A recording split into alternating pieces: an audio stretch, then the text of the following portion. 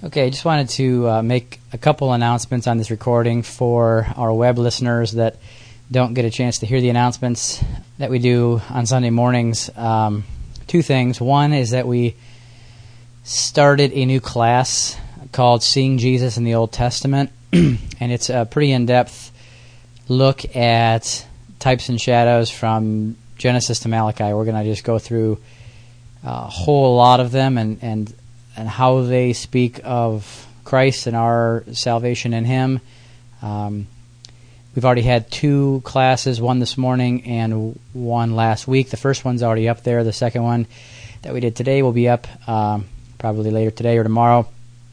And those are on a. If you look at go to the home page on the left side, there's a new link called Jesus in the OT, Jesus in the Old Testament. Click on that, and it'll take you to the page where you can download them, or you can sign up for the podcast. You can go to the podcast page and sign up there. It's nothing if you haven't done podcasts before, that's nothing you pay for. It's just a way to tell your computer to download the latest messages without you having to get online searching for them. So, again, that class is available for people now. And the other announcement is, though there has been a publication online called The Lie and the Light, that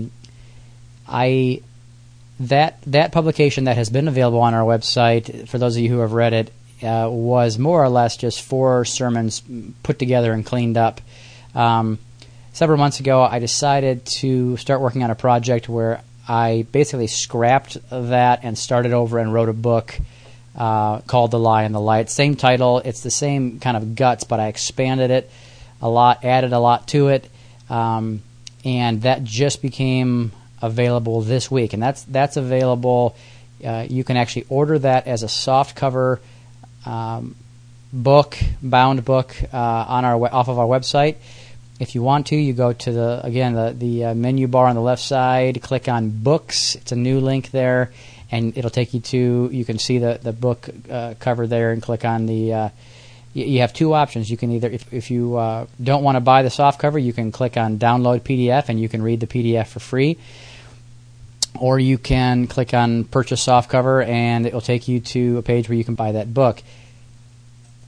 But again, this is a totally different, redone and expanded version of the publication that has been online by that title up until now. If you haven't read the PDF in the last 3 days that's been online, then you haven't read the one I'm talking about.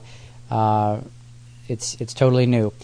So that is now available in those two formats. And also, just want to let everyone know, I've been wanting to do this for years now, but I'm actually rewriting Not I But Christ. Not I But Christ is our comprehensive introduction to the reality of knowing Christ and His death and His burial and in His resurrection, living by the life of the Lord. And I have started to. That was more of a.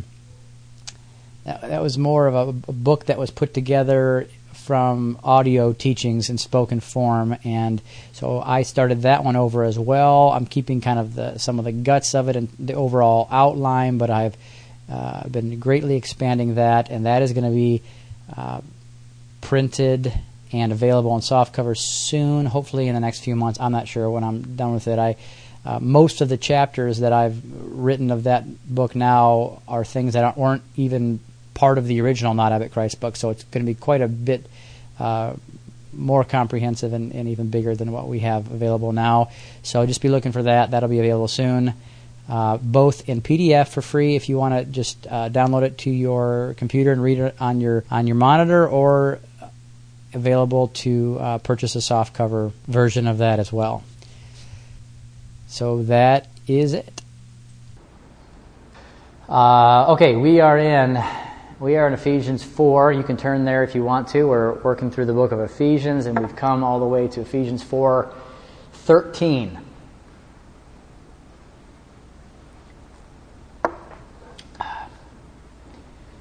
And this is probably one of the greatest statements of purpose that I know of in Scripture. There's a lot of great statements of purpose. This verse, it says so much in so few words. And it's kind of one of those rare times where Paul just gives a real succinct statement, both of what, you could say both of the what and the how. The what and the how of the eternal purpose of God. He tells us what God desires and how God achieves it through a people. So let me just read that verse and we'll jump right in. Ephesians 4:13. It says, "Till we all come to the unity of the faith and of the knowledge of the Son of God, to a perfect man, to the measure of the stature of the fullness of Christ." So much comes into my mind when I read that scripture. Back when we were, if you remember, back when we were in the beginning of Ephesians 4, and we were talking about a number of things, the unity, one mind, one faith, one spirit, one baptism. I kept jumping ahead to this verse, and I did that because it more or less sums up everything that Paul has said so far in this epistle, and frankly, it sums up the purpose of God. It sums up the means by which we attain to that purpose. It's just a declaration of God's purpose in this one phrase: a perfect man, a perfect man. And it is a declaration of the way that perfect man, which is a corporate man. That's not a perfect. Doesn't say perfect men or perfect women. It's a perfect man. One head joined to one body living by the life of that head, not trying to act like that head, not trying to imitate that head, but a body that is filled with the life and glory of that head and becomes the experience and expression and glorification of the life that is in that head, a perfect man. But then there's this statement that comes about through the unity of the faith and the knowledge of the Son of God. And I want to start just with the latter, the unity of the faith and the knowledge of the Son of God, and then we'll come to say more about the perfect man here in a few moments. But I want to say just categorically that it is only through growing in this faith, growing in the knowledge of the Son of God, the unity of the faith, that anything of God's purpose is actually attained. And we need to hear that. We need to hear that God's purpose is arrived at by the unity of the faith, because so many are seeking purpose in the body of Christ through some other means. First of all, we invent our own version of purpose, and then we labor towards that in whatever way makes sense to us. And nobody that's doing that thinks that they're doing that. But it is foolishness and it is presumption for us to be working towards any other end by any other means. And that should really frighten you in a good way. I don't mean terrorize you. I just mean put the fear of God in you, as they say. Just a little rabbit trail having to do with that. I was thinking about this as I was writing these notes. I don't know what the initial experience is like when our bodies die. I know that when that happens to me, I will be in Christ, even as I am now. And I know that I will not receive at that time a greater salvation than the one that I have now, because salvation is Christ. That much I know. But I do suppose that I will come to comprehend, become aware of reality, that salvation in a greater way. I think that when we're separated from the flesh and the world of type and shadow, there will be a new awareness of truth to the extent that we have failed to see it while we are in the body. And I don't really know how that works or how that looks, and I don't really care to know the specifics. Honestly, I don't. It doesn't matter if you had happened to know and told me, it wouldn't make any difference at all in my life. But what I do care about is the probability that man will see the truth face to face, and most will have to realize at that time that their life contradicted it. That their life contradicted the truth. The last thing that you and I should ever want is to face God, either in the opening of the eyes of the heart or in the death of the body or any way at all, but to face God having given our natural lives time and attention to something that ends up being contrary to Him, contrary to His purpose. To look in His face, so to speak, with the awareness that I was saved as one passing through fire, and yet I had lived my life as an enemy of the cross. See, that to me is an extremely sobering concern. Not a fear. It's not a fear in my heart, it's just a fact. It's a fact that lives there. And maybe you don't think about that very often, though I think there are some of you who probably do. I do. Think about that quite a bit. I find myself thinking about purpose much of the time.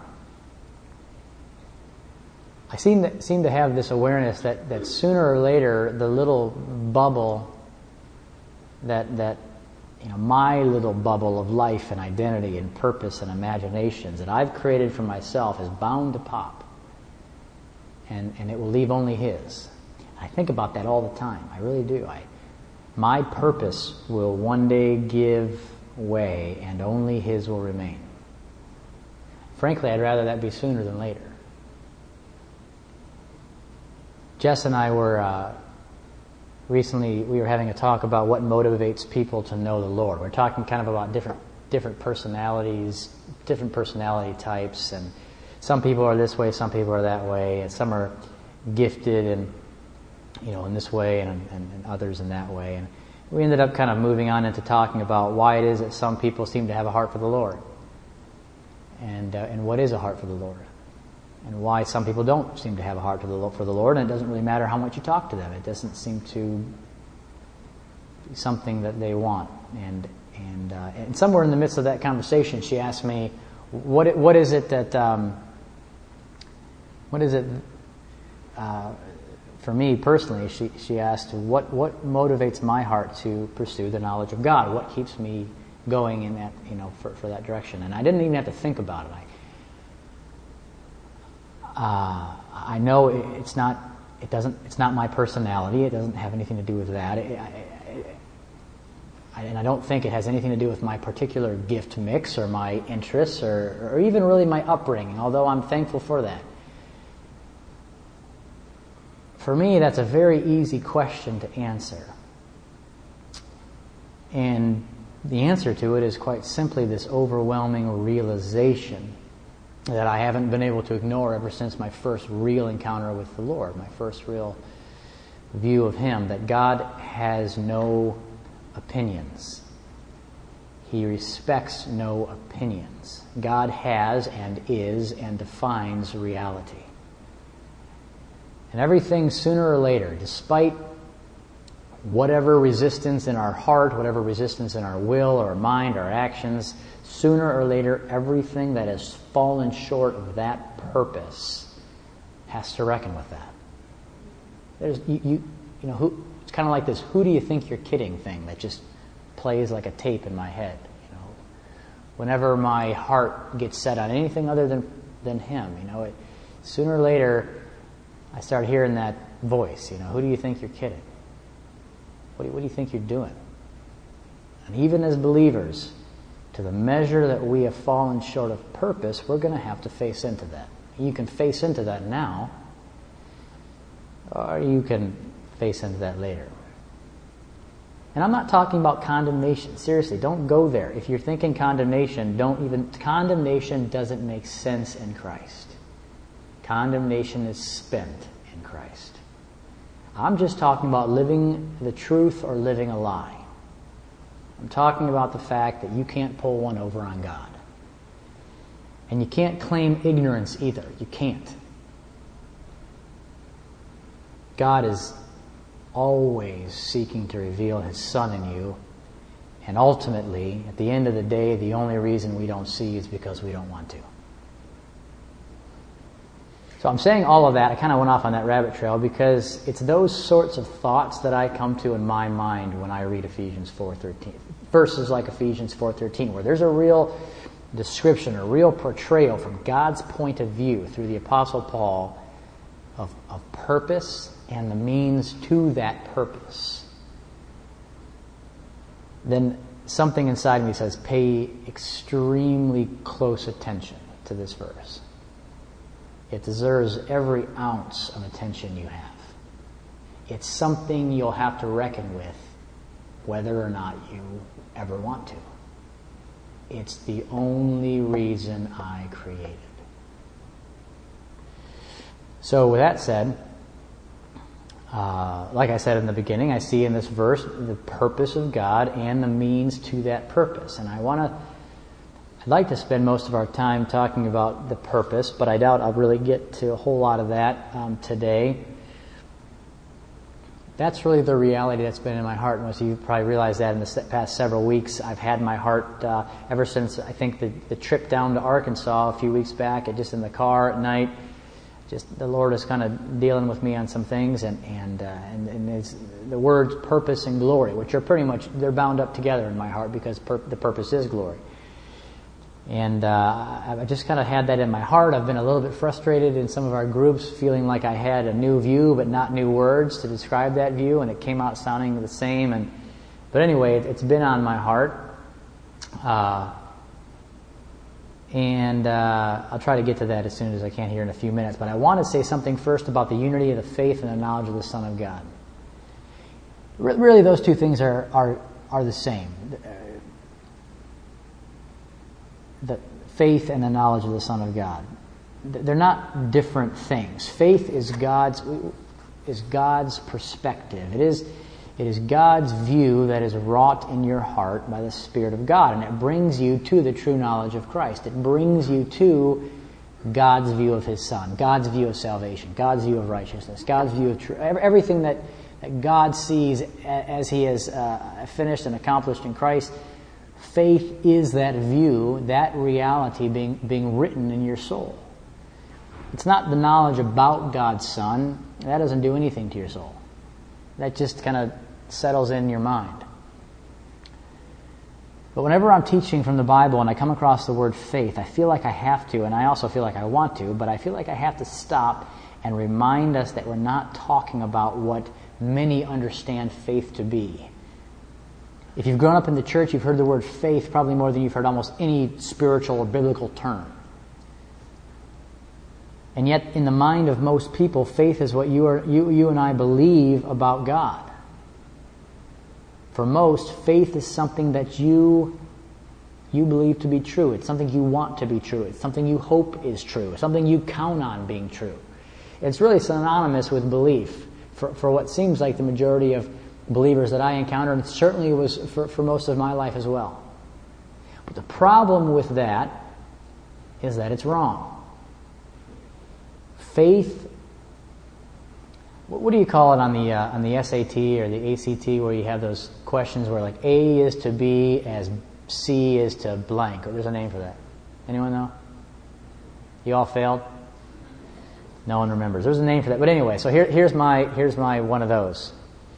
Faith is to belief what seeing is to remembering.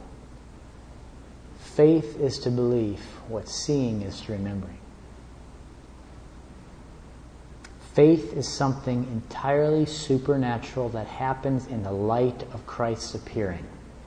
It is a spiritual seeing of Christ and all that is real in Him. Belief is something that happens in the mind of man. There's nothing supernatural about belief. Beliefs can be created by faith, but faith is never created by belief. Belief can exist in your mind after the soul has seen Christ by faith. But belief is just something the mind of man thinks is real. That's all that it is. You have to understand that. Faith is what the mind of Christ shows you to be real. Belief exists even when there's no light. There's all the difference in the world. The problem with confusing belief and faith is very much like the problem that would exist if you tried to walk around today in the memory of yesterday's light. Go ahead and try to just walk around today in the memory of the light that you saw yesterday. Go for a drive in your car and see how that works for you. I guarantee that you will be very quickly reminded of the difference between a present view created by light and a memory that is retained in the mind without any light. The two are very much different. Sometimes people look at me a little strange for making a huge distinction between faith and belief, but the distinction is so much more than words. I think they would quickly understand the importance if I put them in a car and I asked them to drive me to the airport based solely upon the memory of light that they had the day before. Memory is not a present experience of what is real. Similarly, belief is not a present experience of who is real. On the other side of that coin, seeing in the natural is a present experience of what is naturally real, and faith is a present experience of who is spiritually real. One time I was sitting with somebody that was asking me a lot of questions and jotting down some of my answers, and they were not jotting down notes so that they could bring these things to the Lord and ask them to see by faith. They were jotting down notes so that they would have right answers. Jotting down notes so that they would know what this verse meant or how to answer a person when they asked this specific question. I didn't say anything, but I wanted to tell them that they might as well just throw those notes away. Because it doesn't matter one bit if you commit true answers to memory and repeat them to people. Just as soon as you turn them from statements of faith into truths that you believe, you have entirely removed any power and substance from them. You might as well not even know the answers, because you still actually don't know the answers. So belief is not really much more than a memory. It exists in your mind because of a memory of something you've learned or something you've seen. Someone says, I believe God is mighty. And you say, oh yeah, why? And they say, well, because one time I saw him part the Red Sea. Well, see, that's not a present experience of God. That is a belief based on a memory. Someone else says, I believe in the 5 points of Calvinism. Well, that's nice, but those are really just 5 things that you heard and they sounded right and you lined them up with some scriptures and now they exist in your mind. But those beliefs are absolutely powerless. See, you can live your life by them, but it's still just your life. Can you hear what I just said? You can live your life by beliefs, but it's still just you living. And right there is precisely the difference. The enormous difference between faith and belief is that only in light, only in faith can you live, can you walk, can you abide. You cannot live in belief. You can live your life by belief, but every religion in the world does that, and that just produces a variation of you. It's always going to be your life. You can live your life according to beliefs, but that's still you living your best for God. Faith is something altogether different. Faith is the mind of the Lord. And in the light of life, as John says, in the light of life, you can actually live in and by the life of another. In His light, it is no longer you living by a memory of what you think is good or bad, or by a memory of what this verse means. In His light, it's not you trying to remember your beliefs and apply them to your situation. In His light, all things are done out from the reality and person and will and nature of the one who lives in you by new birth. That's the difference. That's faith. Faith is a participation in the mind of the Lord, working in your soul that allows you to live in and by that mind. So the life that is lived by faith is the life of the Lord. When you're walking by faith, Christ is living in you. Christ is dwelling in you. Christ is occupying His land. I want to repeat that again. It's very important that we understand it. Faith is a participation in the mind of the Lord, working in your soul that allows you to live in and by that mind. So that the life that is lived by faith is the life of the Lord.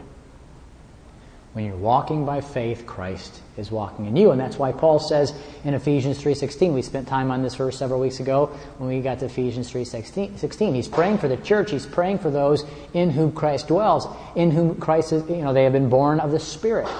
He says in chapter 1, I've heard of your love and your faith, and I rejoice in that. And now he says in Ephesians 3:16, I'm praying for you that Christ may dwell in your heart by faith.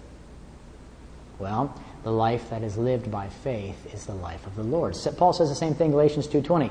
I've been crucified with Christ, nevertheless I live, yet not I, but Christ lives in me. The life I now live, I live by the faith of the Son of God. Well, someone could look at that and say, well, I have faith too. No, he's not talking about having faith. He's talking about living by faith. And the life that is coming forth from him is the not I, but Christ who lives in me.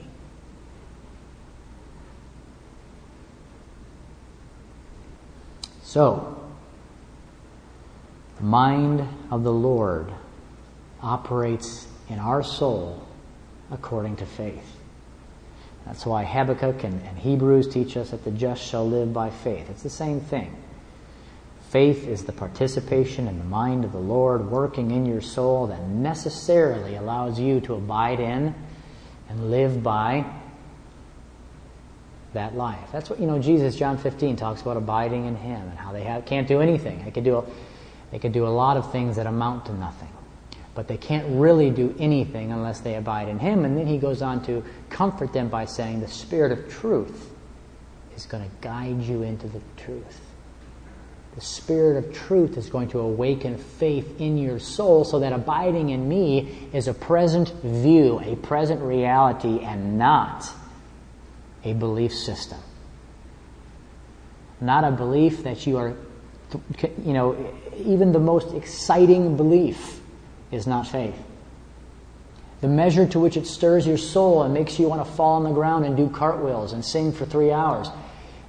Faith is something different altogether. I'm not saying that faith won't make you do those same things, but I'm just saying that faith and belief are two different things. One is the mind of the Lord being written in your soul. The other is the mind of man believing a thing.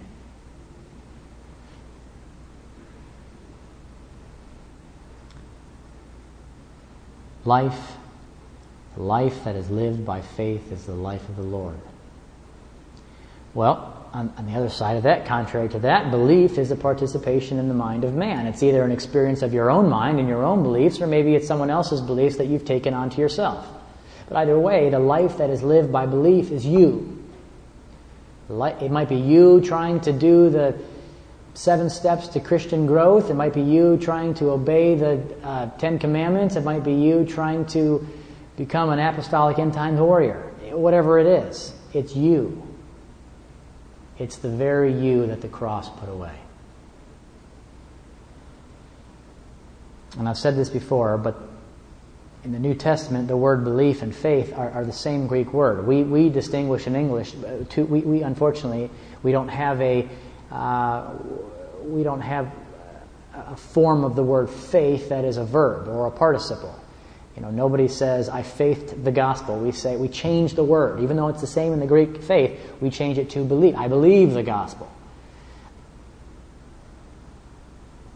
I don't know that very often we think about how supernatural faith really is. It is completely and entirely a miraculous reality. It is nothing less than the actual mind and light and person of God being shared with the human soul.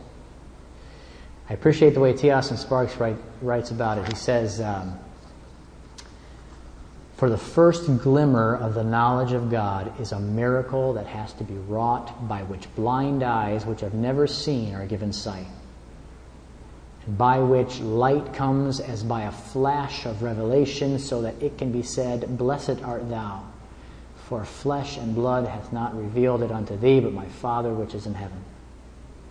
Every bit of real light which is in the direction of that ultimate effulgence, the revealing of the glory of God in us and through us, every bit of it is in Christ and can only be had in Him on the basis of the natural man having been altogether put aside, put away, and a new man having been brought into being with a new set of spiritual faculties. This is a complete miracle. And in the light of that miracle, we can bring forth the life that is in us through new birth. Apart from faith, nothing of what God has given by grace is accessed or experienced or known. You are not accessing the reality of your salvation by believing that something is true. You are accessing it by faith, by the light of life shining in your soul, participating in that thing that you believe. Faith is a participation in the one who is in you through the light of life shining and showing you where you are and what you are and where He is and what is real. Faith is an experience of your salvation. And when it is known, when it comes to be known by the agency of the Spirit, by the reality of faith, then it necessarily brings us to unity. Faith shows us what God has already done, what is already real. And there's no room in the light of faith for your thoughts to the contrary. When light shines, it necessarily removes any opinions that were created in darkness.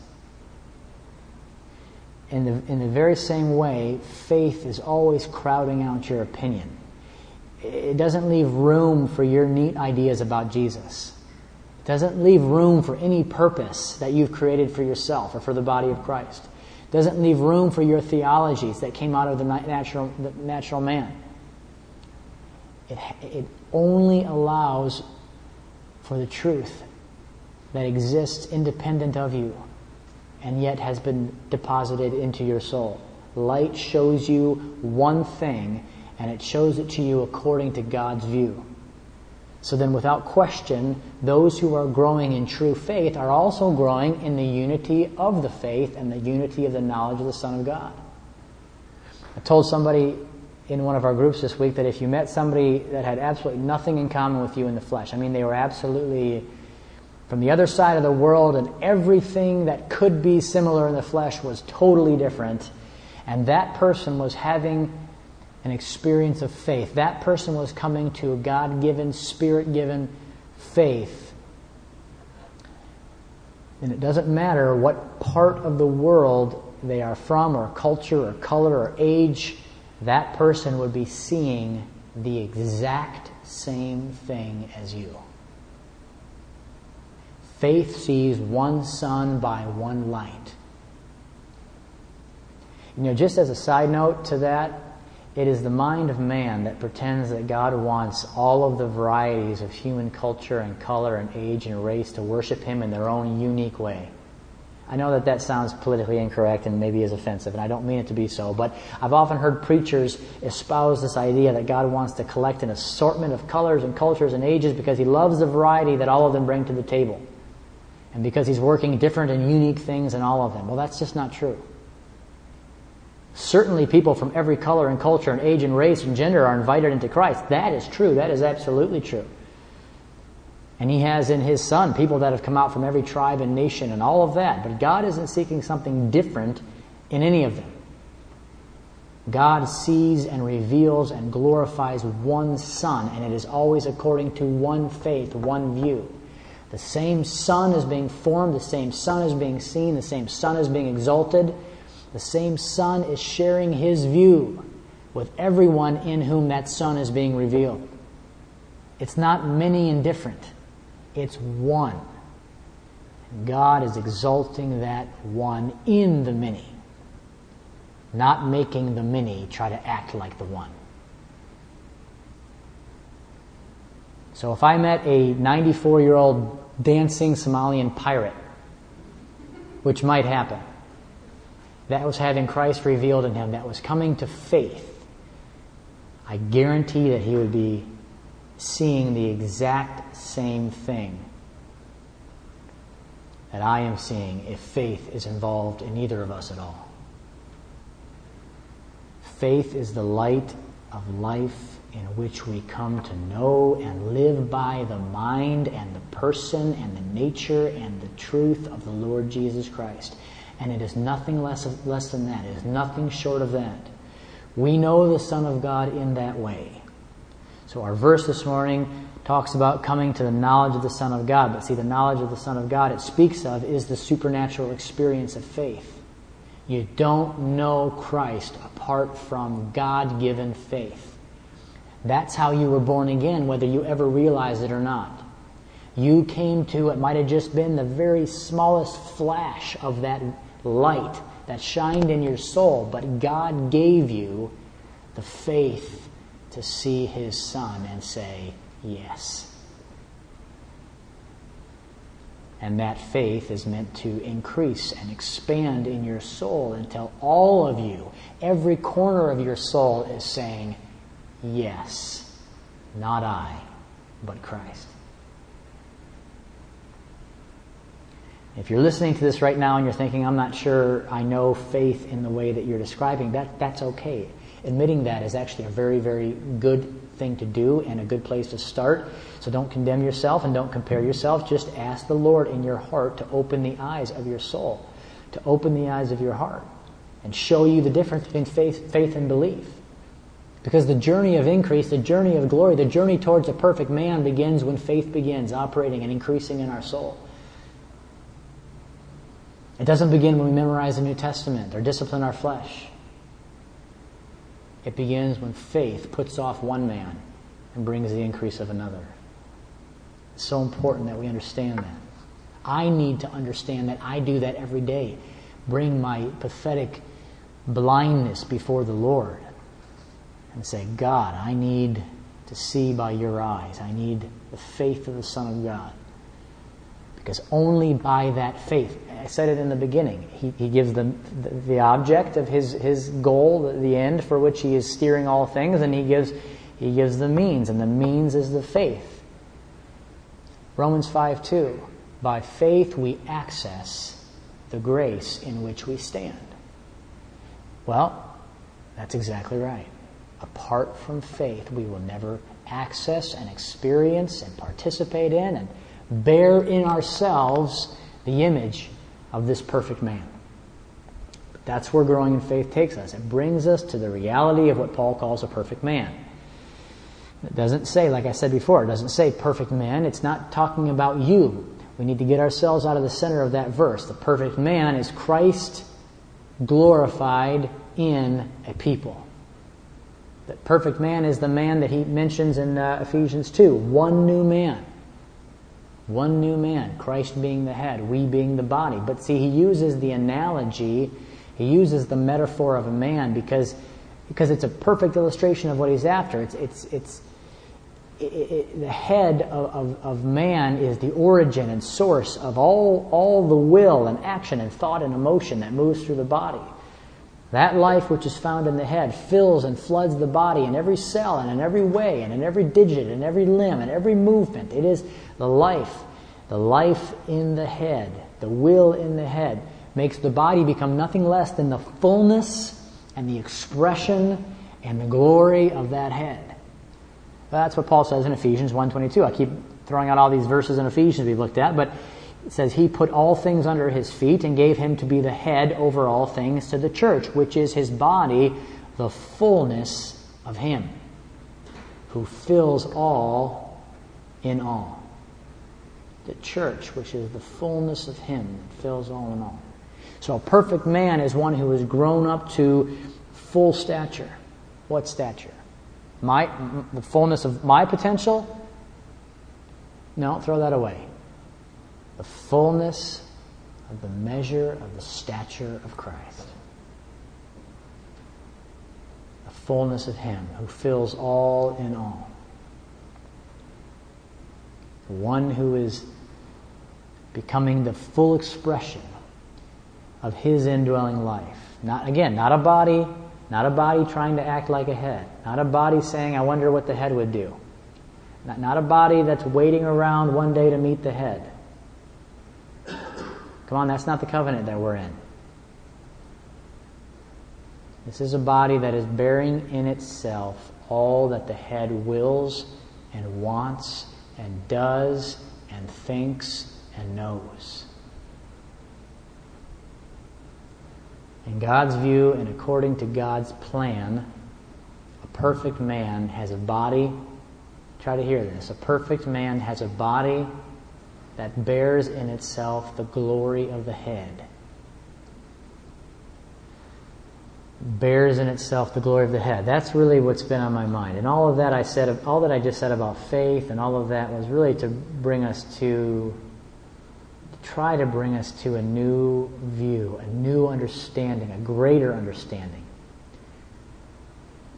of the fact that we are called to bear in ourselves the glory of the head. A few weeks ago, before the Arkansas trip, I did that little message on Jesus' words in John 16. And this is maybe what kicked it off for me, where He says, I have many more things to say to you, but you cannot bear them now. And that word bear is the word carry. It's not you can't handle it now. It's not you can't understand it now. It's that you can't carry it now. And as I read that verse, it struck me in a new way that the reason He isn't saying more to them now is not because they can't handle it, because they've seen enough miracles, their mind is as full. It's not that. It's that the reason He is trying to communicate anything to them is so that they will bear in themselves the substance, the image, the expression, the actual glory of what He's communicating. He would communicate these things to them if they could bear it in themselves. And the picture just started forming in my heart that God wants a people that bear in themselves Him, His glory. I've always thought more of glory as that thing which works through me, like I'm glorifying the Lord through this thing that I do or this thing that I say. But the picture started to turn more, and then it started to get filled up with the types and shadows that speak of this exact same thing, that God wants a people in whom He is glorified. And that's the picture of the body. The body is that organism. The body is that vessel. The body is that land, that temple, that whatever that plant that bears in itself the increase of the seed. And sure, there's going to be an animal walks by and eats the increase of the seed, but that's not really how the seed is glorified. The seed is glorified when there is an increase in the plant. The body becomes the glory of the head when you've all seen this is morbid, but you've all seen a dead body, and what you see there, it looks like the person that once lived in it, but there is absolutely no expression of the life at all in that body. Nothing expressed. Nothing of Him glorified or her glorified, expressed, made manifest. But the glory of God's body is a head that fills in every way, in every corner of your soul, inwardly now.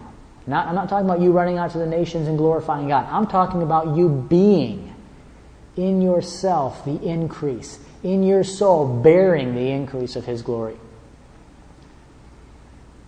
I've talked about the Exodus story many times in our fellowship, and I was telling the group down at the CMI conference that 3 times the Lord has really brought my heart back to the Exodus story in a powerful way. The first time He brought me to that, the emphasis in my heart, the emphasis that I think that He was trying to bring into my heart was on the door, on the blood-covered door. Just seeing that as our end, seeing that the way out of Egypt is being baptized into that death, that our salvation isn't a way out, it's a way in.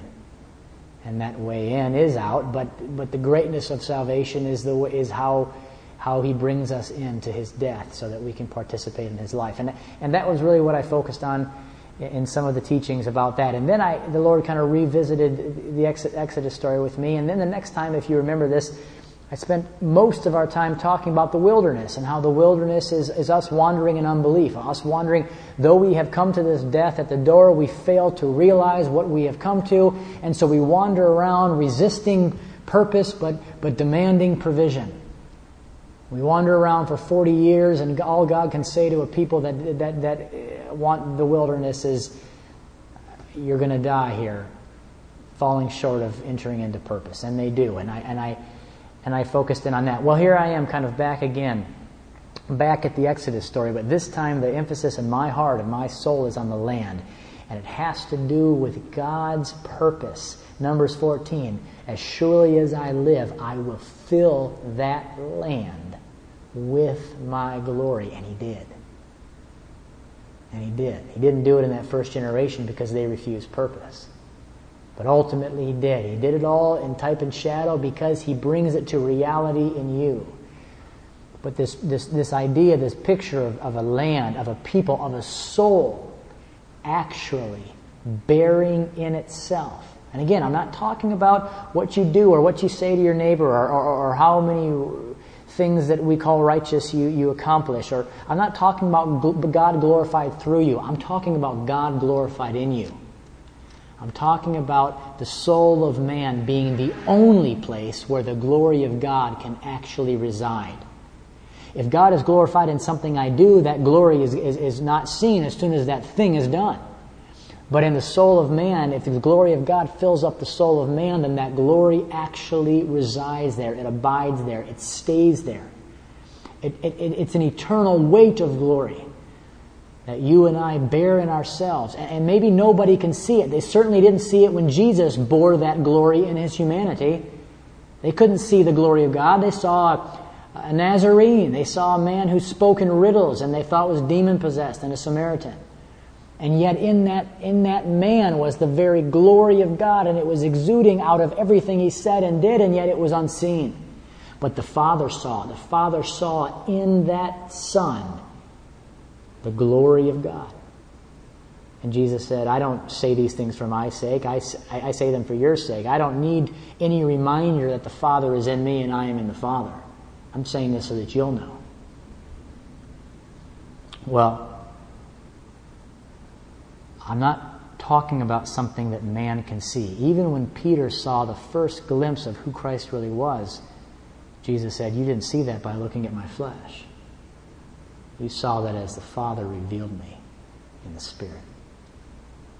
And so there's a new view that's forming in my soul, and it's a view of a people, of God glorified in a people, and it's for the Father's eyes. And don't misunderstand me. It's not that doesn't have expression in the earth. It does. But the true glory, the actual place where God is glorified in the type and shadow was in that land that He was filling. And in the substance and in the fulfillment of that is the soul that He is filling now. You and I are the body that bears in ourselves His glory. God glorified in the saints. God glorified in the saints. Or Ephesians 1:18. God has an inheritance in the saints. It doesn't say through the saints. The inheritance is in the saints. And so the Lord has me back again in the Exodus story. I know I'm out of time, so I'm going to wrap up here. But the Lord has me back in the Exodus story, and the picture that I'm seeing and it's coming into a greater and greater realization, which is really exciting to me.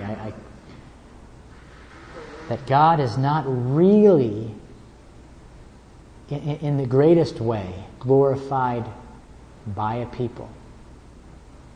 That's not really the picture. He is glorified in a people. God swore that He would fill the land with Himself, and He did. He filled the land with all things that bore the image of Him. He filled that land with covenant relationship. He filled that land with the reality of a priest taking a people beyond the veil, beyond the realm of flesh and shadow, into heaven itself. He filled that land with the righteous requirements of the law. He filled it with the blood of the uncircumcised. He filled it with the blood of lambs and goats that show the end of that man. He filled that land from corner to corner with the holiness that's seen by sacrifice, and the wisdom seen through Solomon, and the strength and victory seen through King David. He filled the land with all the things that bore His image, even as He said to Moses, as I live, I will do that. I will fill it with myself. That was at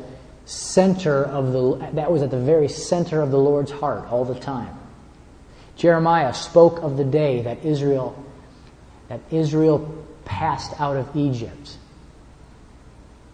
Jeremiah tells us what was on the Lord's heart. Even right when they painted the blood on the door, Jeremiah says, Israel was holiness to the Lord in that day. The first fruits of His increase. Jeremiah 2:3. The first fruits of His increase.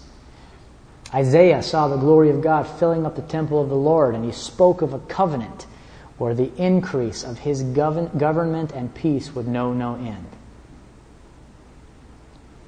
Isaiah 9:7.